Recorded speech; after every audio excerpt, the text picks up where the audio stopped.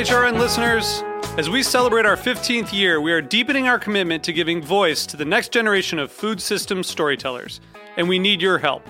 Our internship and fellowship programs help activate new possibilities for underrepresented and underestimated young people through experiential journalism, audio engineering, and production training. Through these unique programs, HRN helps food equity stewards build essential workforce readiness skills that expand their potential and foster economic mobility. Please consider supporting these critical programs.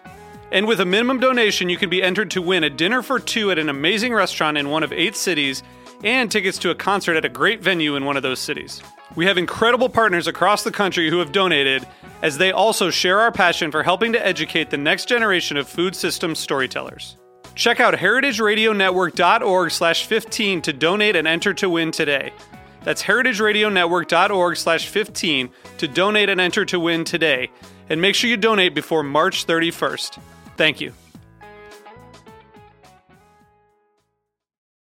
This episode is brought to you by Roberta's, home of Heritage Radio Network for 10 years. Learn more about Roberta's at robertaspizza.com. This week on Meat and Three, we're talking organization. Not mise en place or keeping your knives in a row, but labor organizing. If any restaurant worker is listening to this and is like, yes, I want something different, but I don't know where to start. First step they just need to do is to find one of us and get plugged in. As independent contractors, they can't directly tell people, when or where to work, but by using sort of gamified nudges to push people, that is sort of how they move the workforce around. Tune in to Meat and Three, available wherever you get your podcasts.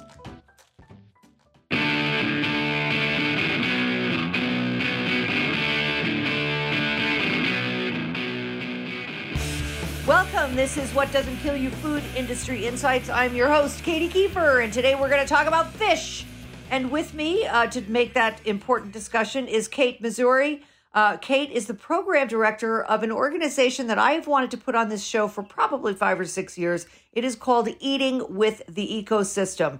Kate spent 5 years in the nonprofit world teaching marine science to students of all ages on the West and East Coasts, though she is a native of Maine. And then she went back to school, got herself a Master's of Advanced Studies in Marine Biodiversity and Conservation from the Scripps Institute of Oceanography, where she focused on sustainable seafood and fisheries. And Kate, when did you start working with Eating with the Ecosystem? I started working with Eating with the Ecosystem in November of 2016. So it's been a while now. For about It's 4 been years. a while. And as soon as that organization came onto my radar, I kept thinking to myself, I got to have these people on. And then you and I met at some Chefs Collaborative event at Acme or whatever. American Mussel Harvesters? American Mussel Harvesters. Yes, right. They're another outfit I want to interview, but for my other show, the other one that you've Yeah, it's really kind of nuts doing the 2 shows, but whatever. It's been a lot of fun. So thank you so much for joining me today. It's great to have you on the program finally. And so let's kick it off with you telling listeners about your organization, because this is local to Rhode Island. It is not a national organization yet. We're not national, but we are regional. And so our mission is to promote what we call a place-based approach to sustaining New England's wild seafood. So we focus on we have 5 anchors that are really our principles of sustainability. One is proximity. We want people to eat local seafood. But then the next one is symmetry. We want people to eat not just 1 or 2 local species, but really the full diversity of local species, but in proportion to their natural abundances. So species that are more abundant in our local waters can be a bigger part of our diets. Species that are a little less abundant are kind of a smaller part of our diets. And so we eat in balance and allow the ecosystem to kind of maintain more natural balance within their marine food webs. And so we do a lot kind of promoting those lesser known but abundant species that are part of our local waters. And there's a couple more anchors in terms of sustainability about taking care of our ecosystems that are producing our food and are adapting our diets to changes as they happen and supporting our local fishing communities. But that's kind of where all our work is centered around. Right. Now, I want to dive right into this thing about bycatch, because when you talk about promoting lesser known species, when fishermen go out with a big net and they bring in, thousands and thousands of pounds of fish, there's a lot of fish that people aren't familiar with, which I assume are some of the fish that you're trying to promote with eating with the ecosystem. Is that correct?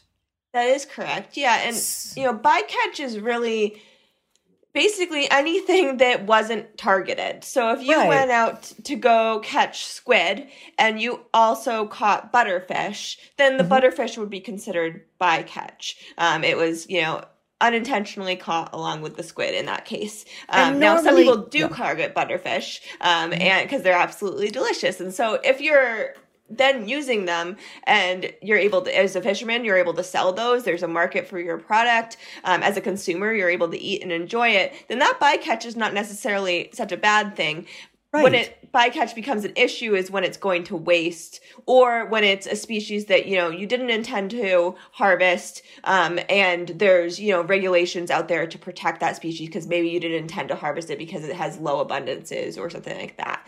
That's when bycatch becomes an issue, more of an issue. But if you're catching, say, you're targeting one species, but you catch two additional ones, but you're able to sell those two additional ones, and they're, abundant species. They just don't have, quite as much maybe market demand as what the other one that you were targeting initially. Then if you create market demand for those other species, then they're not really, a bycatch anymore. They're just one of the species that you happen to catch and sell. Now, so the thing that bugs me about bycatch, is, okay, say you're out there and you're fishing for scup, but you get butterfish as well, but you don't have a market for it. Are you just going to dump it? Is that what happens? It gets thrown overboard and that fish is dead. And it depends on the fishery. So most fisheries have some kind of, or a lot of fisheries have some kind of regulation in place that basically doesn't allow you to throw back as many, like if the fish are going to die, they don't allow you to throw back as many of them. So it depends on the fishery that you're participating in. Some of them will require that you land the fish. Other ones will allow you to to throw fish back. Certain fisheries, like a lobster fishery, for example, if you catch smaller lobster or you catch some crabs or something like that, you can throw those crabs or smaller lobsters back alive, and they're perfectly fine. So it depends on the fishery kind of you're participating in, and the regulations that are part of that. But yeah, if you say you caught, I guess, butterfish and you were trying to catch, I think scup is the example that you use. Yeah. If you landed, I guess you'd have an option. You'd have an option of either, throwing it back or you land it. And most of the fishermen will land it if they have room on their boat to continue, to keep it on there. And they'll try to get some kind of money for it. Maybe the price, they're not targeting it because the price is, really low. And so it's not really worth their money to target. But a lot of times if they bring it in, they'll still get some money for it. And butterfish are often actually a little bit more expensive than scup. You get a little bit better price than you do for scup. And so in that case, they probably would land it. Right. I'm just using those words because those are the names that came to my feeble brain here. But I guess what I'm trying to get at here is that there's an awful lot of fish that gets pulled in a net, especially if you're on a very, not necessarily so much a smaller fishing vessel, but on one of those really big trawlers, and they're bringing in hundreds of thousands of pounds of fish, say in a week out at sea. And that fish ends up in their hold, and there's a lot of bycatch in that fish. That fish is wasted, right? Like that fish gets thrown overboard if it's not what they're targeting. They're not able to use that fish or bring it in for other purposes. Or is that just a construct I've made up out of whole cloth in my own crazy brain? In the U.S., so I'm not going to include kind of necessarily the international fisheries or whatever, because they have different rules and everything like that. But say in the U.S., a lot of times the fish is sorted on deck before it even reaches the hold, because they try to return anything back to the ocean that they're not going to keep pretty quickly, and they try to ensure as much, as much survives as possible. So if they are able to, say they catch like a shark or something that they didn't intend to catch, they try to get that shark back in the water kind of as quickly as possible and hope that it does survive. And sometimes it does, and sometimes it doesn't. But a lot of times it doesn't just go directly into the hold and then like sit there for a long time, because that would take up room in the fish hold, which would not be a good thing in terms of the boat. You want room in the fish holds for your fish and the ice, and it's going to start to smell things up and things like that. So you want to make sure your fish is of higher quality, because if your fish is of higher quality and it's what you want it to be, then you'll get better prices also. So they try to sort things on deck as soon as it kind of comes on board.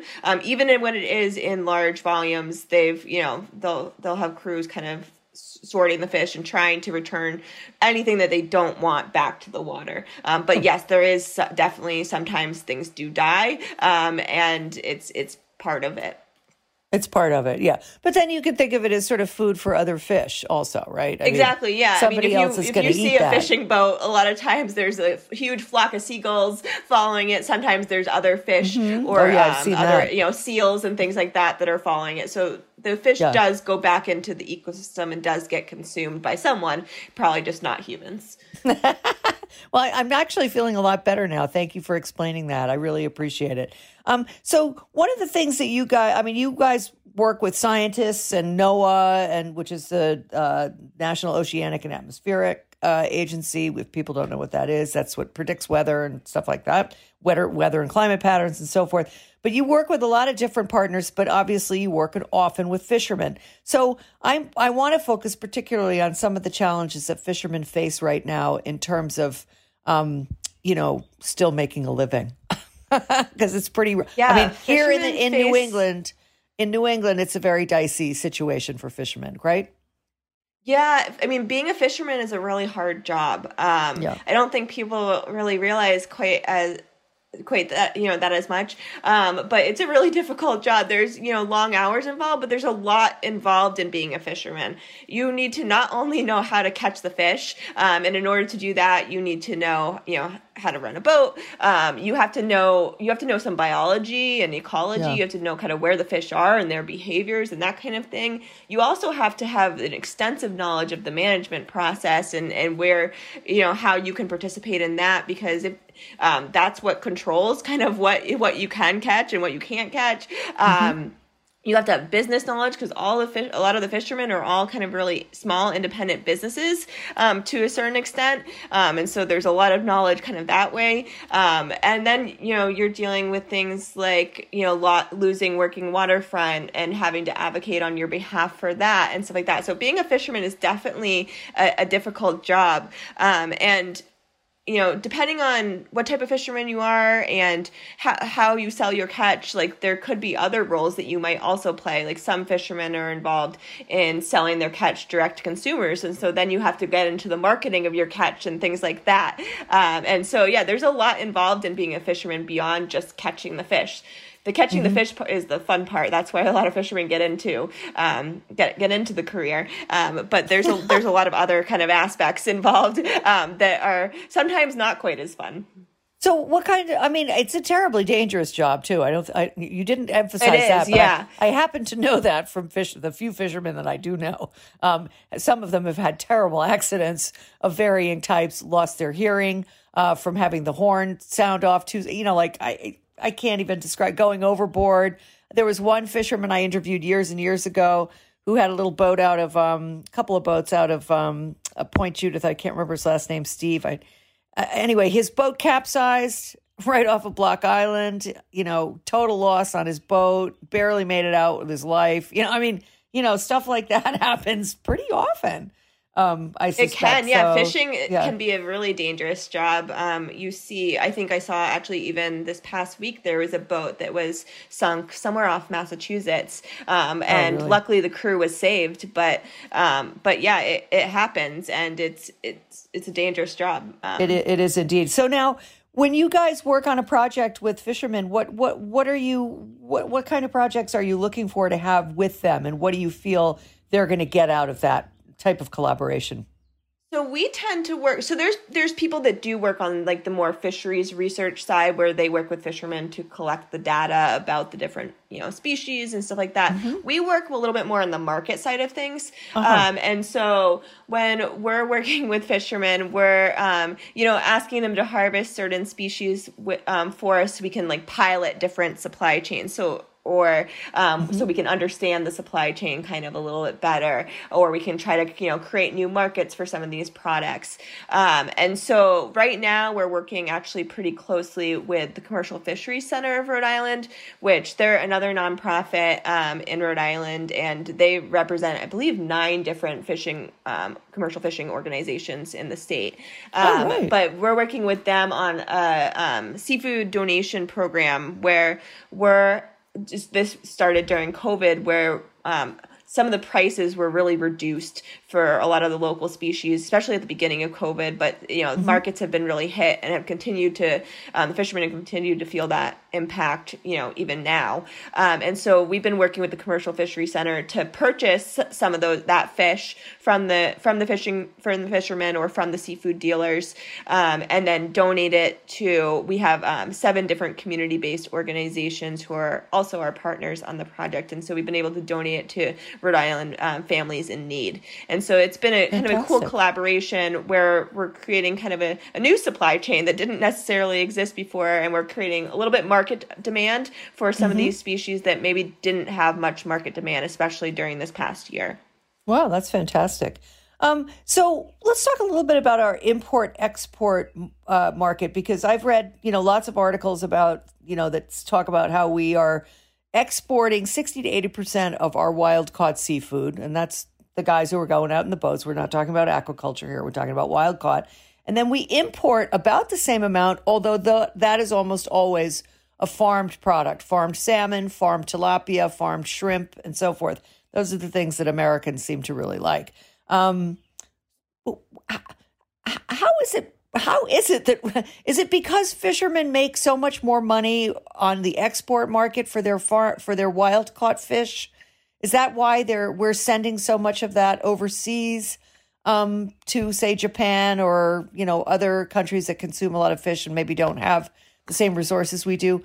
Why is it that the equation is so skewed, that Americans are eating so much farmed fish from other countries, and yet we're exporting all of the good stuff? I just don't understand that.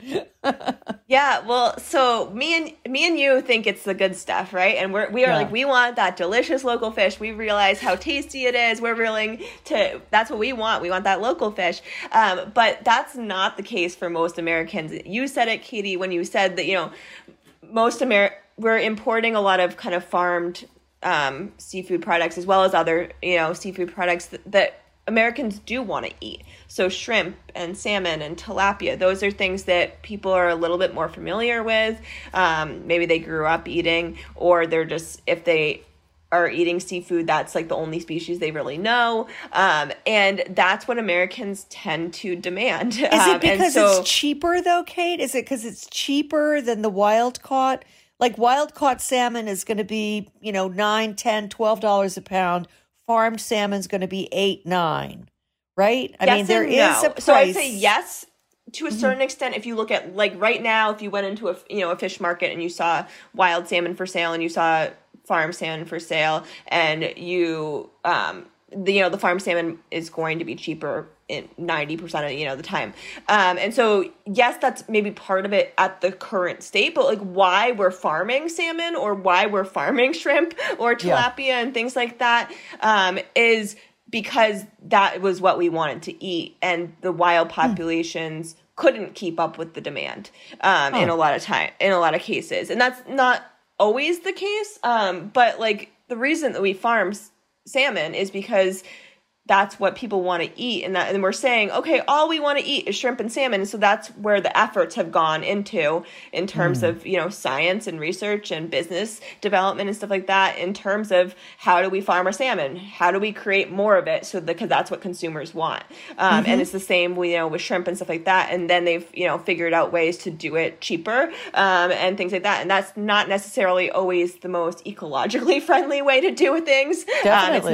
It's definitely not, the best for your local fishing communities or things like that, but it tends to be less expensive. So it's, at a cost. But that cost is not necessarily being felt by the consumer who's paying, $8.99 a pound versus, $15.99 a pound or even 20. Wild caught fish could be 20, 25. I mean, what I always think of is, the many articles and things that I've read about farmed fish, especially something like shrimp, which tends to come from Southeast Asian countries where the labor force is, if not actual slaves, certainly captive, paid extremely low wages. And that's why we get such a low price.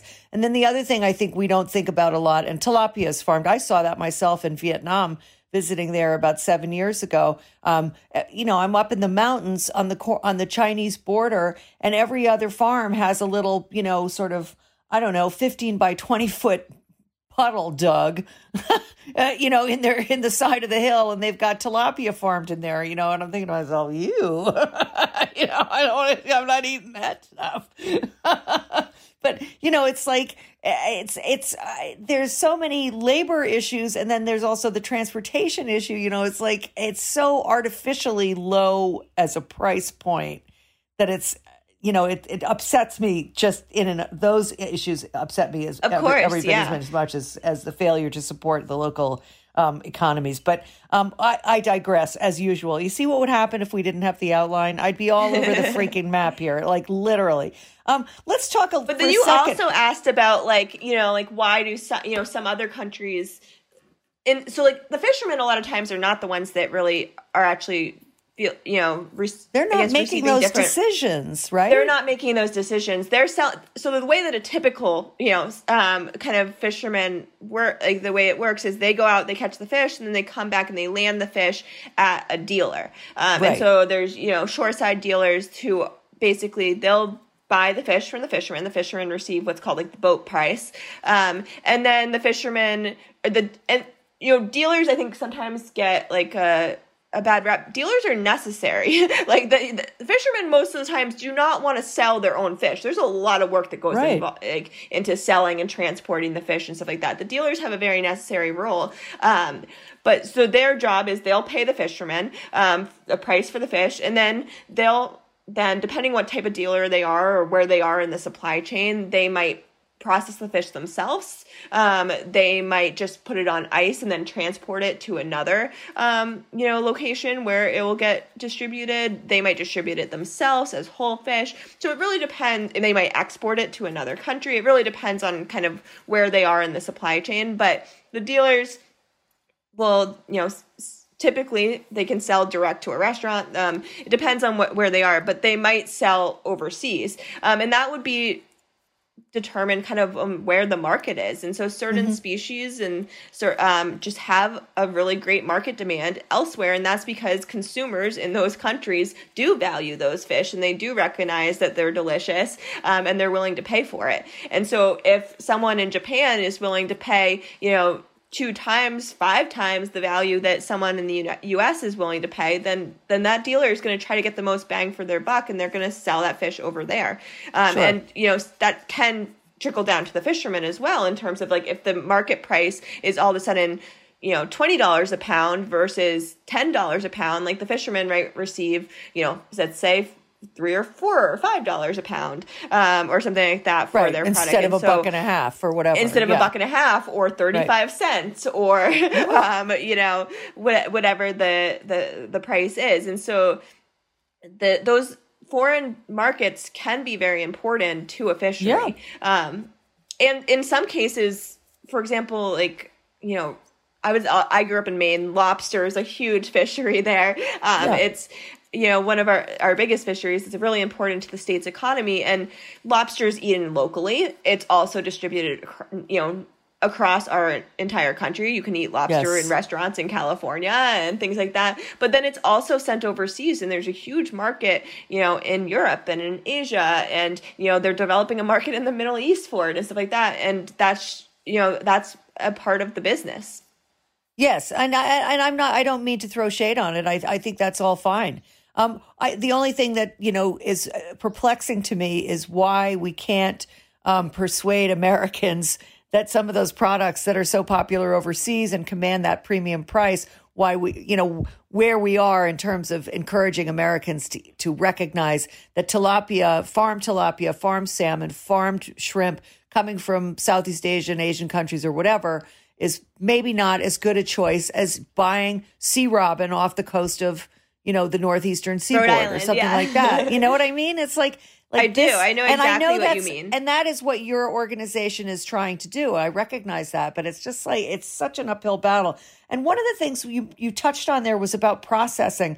And that to me is a critical part of the process of the whole sort of food chain thing. And I was going to ask you before we take a little short break here, but my expertise lies in the meat industry. I wrote a book about it. I've studied it extensively. I've been doing this show for many, many years, and I've done lots of interviews with producers who, poultry, pork, and cattle.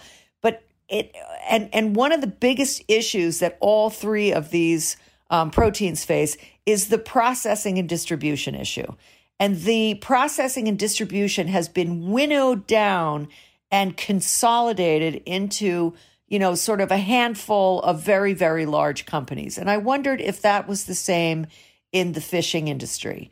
Do you see that same consolidation and loss of local production facilities, distribution channels that I see in the national animal agriculture industry? You do see, you definitely do see, some consolidation and stuff when it comes to processing. It's not quite the same as meat. Like I think of, I don't know the meat industry quite as well, but during COVID, there was all those shutdowns kind of in chicken processing or beef processing plants, in the Midwest or wherever that was. And that was almost all of the country's meat was goes through that. It's not quite as consolidated where there's this one major processor kind of, but it is still, I would say, a limiting factor. Or whatever in the local seafood scene. There's processing, is expensive. There's different different degrees of it here, and depending on the size of your business, you might have just a hand processing, for example. So you might have a few guys who in the back of your business are cutting fish by hand just with a knife, and that takes some skill. So that's a skilled labor. But you also, if you go to New Bedford, for example, you might see some of the little bit bigger businesses, they might have a machine that can fillet the fish. But there's still people that are running those machines and are, doing steps kind of along the way. But there's, that's a different scale up from just having a few guys in the back of your fish house cutting fish, or whatever. And, or there's in lobster and crab, fisheries, there's the picked meat side of things where they might have a high pressure processing machine that can kind of extract the meat, and that might cost over $1 million, maybe a couple $1 million just for that machine. So there's a lot of variation in it, and I think processing is we do kind of see loss of processing here. People talk about a lot of jobs going overseas and stuff like that, but part of that is that we as Americans have kind of chosen not to do those more manual labor type jobs. And so in terms of labor, and we're also not, willing to pay that much for I think that's our the food. real issue. Yeah, we're not willing to pay that much for our food, and so to pay someone here to a living wage to cut fish and stuff like that can be difficult to find enough people, or to be able to charge enough for that fish to make it kind of work. And so it's definitely processing is definitely a struggle here. And then there's other issues in terms of processing related to wastewater, for example, and how you treat that, and if we have enough kind of facilities to handle that, or different things like that. And so there's limitations in terms of that as well, or just working waterfront space. Space on the waterfront is being turned into condos and things like that used to be maybe fish processing plants. Very interesting. We have to take a short break for a sponsor drop here. We'll be right back with Kate Missouri from Eating with the Ecosystem. Stay tuned. We got lots more to talk about.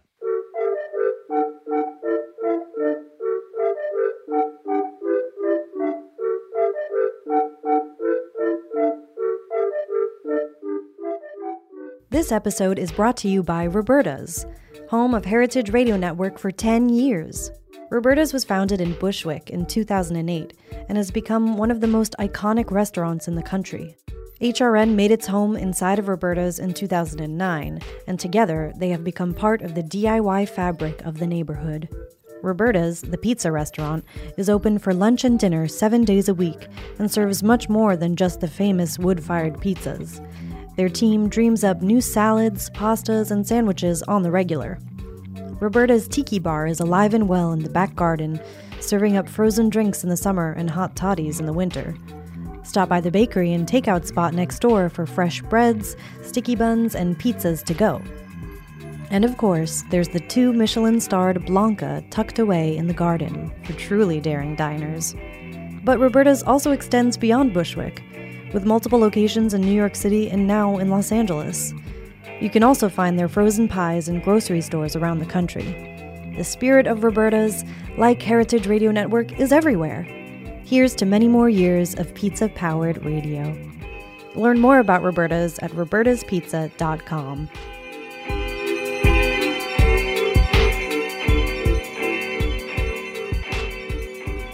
Okay, so Kate, we were talking about bottlenecks in distribution and processing specifically. I'm going to jump way ahead because, as usual, over-prepared like mad for the show.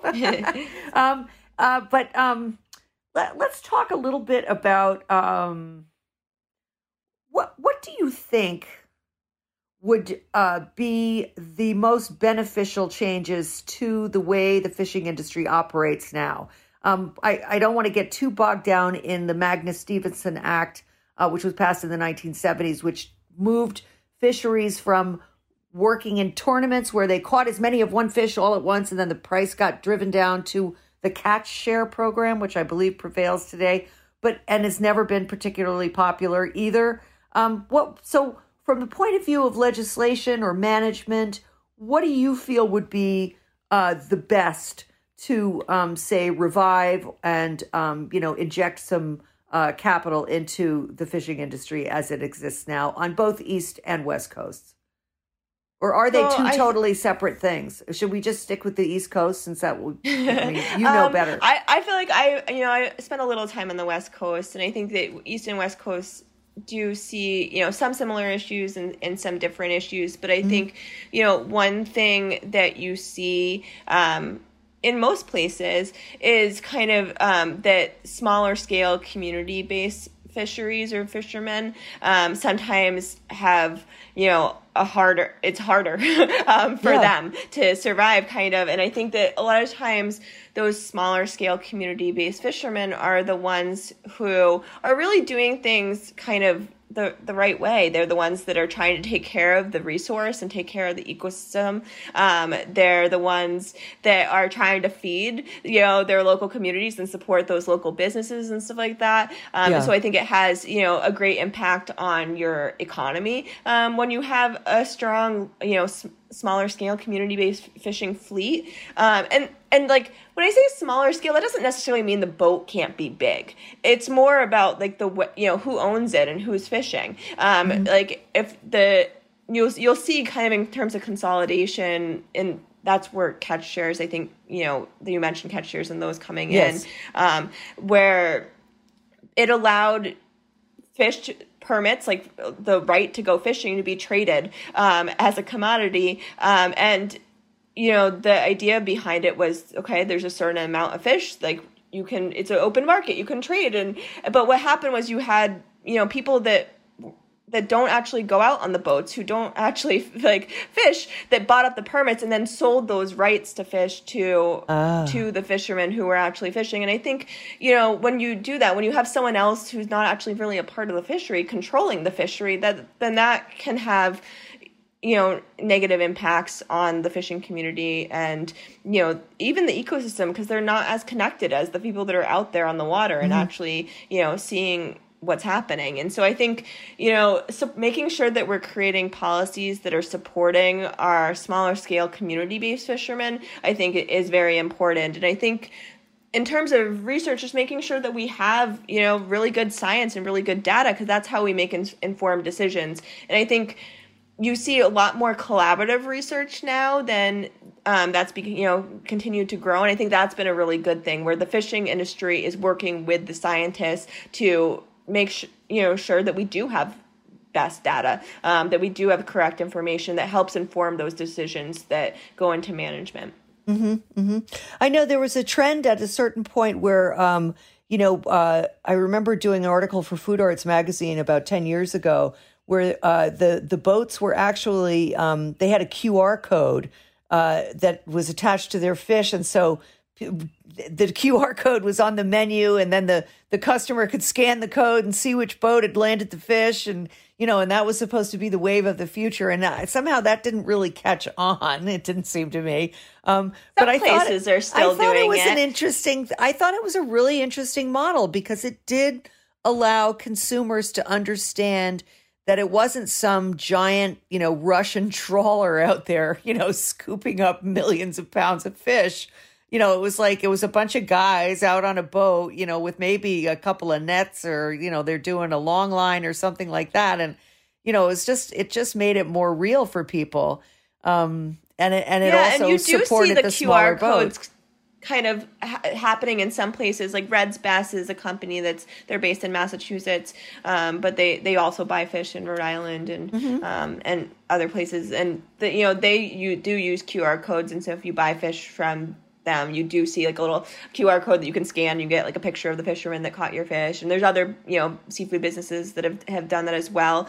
But there's other ways to kind of connect with your fisherman also without personally knowing that fisherman. Right. Because that can be hard sometimes. I think if you are lucky enough to live on the coast and you are able to buy direct from your fisherman, that's an awesome experience, and that's great. And we do have here in Rhode Island, we've got some great fishermen who are doing that and are selling their fish. And there's a Facebook group you can follow to learn more, about and what they're selling and when they're selling, and you can buy fish direct from them. But not all of us, live on the coast, or maybe that doesn't work with, your shopping style or whatever. Right. And so I think that, if you can ask questions at the place that you buy your fish, whether that's a grocery store or a fish market, or, if you're ordering online even, there's all these opportunities now to order seafood online and stuff like that. If you can ask questions of the person selling you your fish and say, I want to buy, local fish. I want to buy, this diverse array of species. I don't want just, one or two fish available. Like, I care about these values. I want to be supporting, community-based fishermen and things like that. And if you express those interests, and you back that up with your dollars by actually making those purchases, then I think, that's how you change things. We ran a citizen science project a couple of years ago now, where we had citizen scientists looking for local seafood species in the marketplace. And I think one of the cool things that came out of the project that we really didn't anticipate at the time, we were just trying to collect data on the availability of a lot of these species. But we had all these citizen scientists going into fish markets and asking for this wide diversity of local seafood species. And what they reported back to us was that these markets started carrying more of these local species, things like whiting or scup or skate or things like that, because they were asking for it. And so I think if you do create demand as a consumer, you can change kind of what your market is selling, because ultimately the market wants to please the customer. They want to. That's how they stay in business, right? If they're making their customers happy. And so I think the customers do actually have more power than they think that they do. Very interesting. That sort of helps to unravel that question of like, how do you get a fisherman to buy a fish that nobody's heard of? You know what I mean? It's like, you really do have to start with that citizen scientist going into the grocery store, the restaurant, the fish market, and say, got any of this? Got any whatever, sea robin, or, I don't know what else is. I think scup is one that you told me about. Although I see that all the time on Derek Wagner's menu because he's a big proponent of eating. He is. Derek's great about serving scup and all the other delicious local fish. For anybody who's local to New England, that's Derek Wagner, who owns Nick's on Broadway in Providence, Rhode Island. Highly recommend it as a restaurant. He's also been a guest on this show several times, so you can always look him up in my archive. Kate, we're going to have to wrap it up, but I want you to tell people, this is your moment to promote yourself and your organization. How do people learn more about what we've been talking about? How do they learn more about eating with the ecosystem? And, what else should they do? If they go to our website, which is eatingwiththeecosystem.org, we've got all kinds of information on there about our organization, but also about our local New England seafood species and some of the research projects that we've done. We've got resources for the home cook, like recipes and things, and how to fillet fish guides and things like that, for people that do want to try eating kind of a wider diversity of species at home. So I suggest checking out our website and following us also on Instagram or Facebook, and we post a lot on there as well. That's great. And let me ask you this before I let you go. Are there other organizations either farther down the East Coast or on the West Coast that are doing something similar to what you're doing? There's a lot of organizations who promote, local seafood in their areas. I think that... And there's other, like we're part of the local catch network, for example, that they have a list of, there are a bunch of different seafood businesses and organizations and individuals who all kind of promote values-based seafood. And they have a list of core values, and we're a part of the local catch network, and we subscribe to those core values and follow them. And so I think, there are organizations like that if, listeners are interested in learning more about like an organization or a business in their area, they could go to the local catch network, and they have a map of all the different businesses who are part of that network. Very cool. And eating with the ecosystem is one of their core values. Right. Fantastic. Listen, thank you so much for joining me today. This was very informative, very helpful to me. You really cleared a lot of stuff up for me. I'm so glad we got to have this. I'm so glad we had this talk. Yeah, me too. Anyway, I'm sure we'll run into each other one place or the other now that I'm local. Yeah, so, hopefully we'll have some in-person events now. So that would be exactly, absolutely. Thank you so much.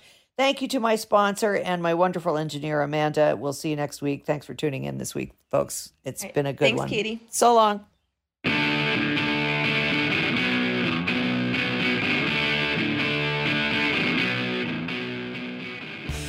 What Doesn't Kill You is powered by Simplecast. Thanks for listening to Heritage Radio Network, food radio supported by you. For our freshest content, subscribe to our newsletter. Enter your email at the bottom of our website, heritageradionetwork.org. Connect with us on Instagram and Twitter at @heritage_radio. You can also find us at facebook.com/Heritage Radio Network. Heritage Radio Network is a nonprofit organization driving conversations to make the world a better, fairer, more delicious place. And we couldn't do it without support from listeners like you. Want to be a part of the food world's most innovative community? Subscribe to the shows you like, tell your friends, and please join the HRN family by becoming a member. Just click on the beating heart at the top right of our homepage. Thanks for listening.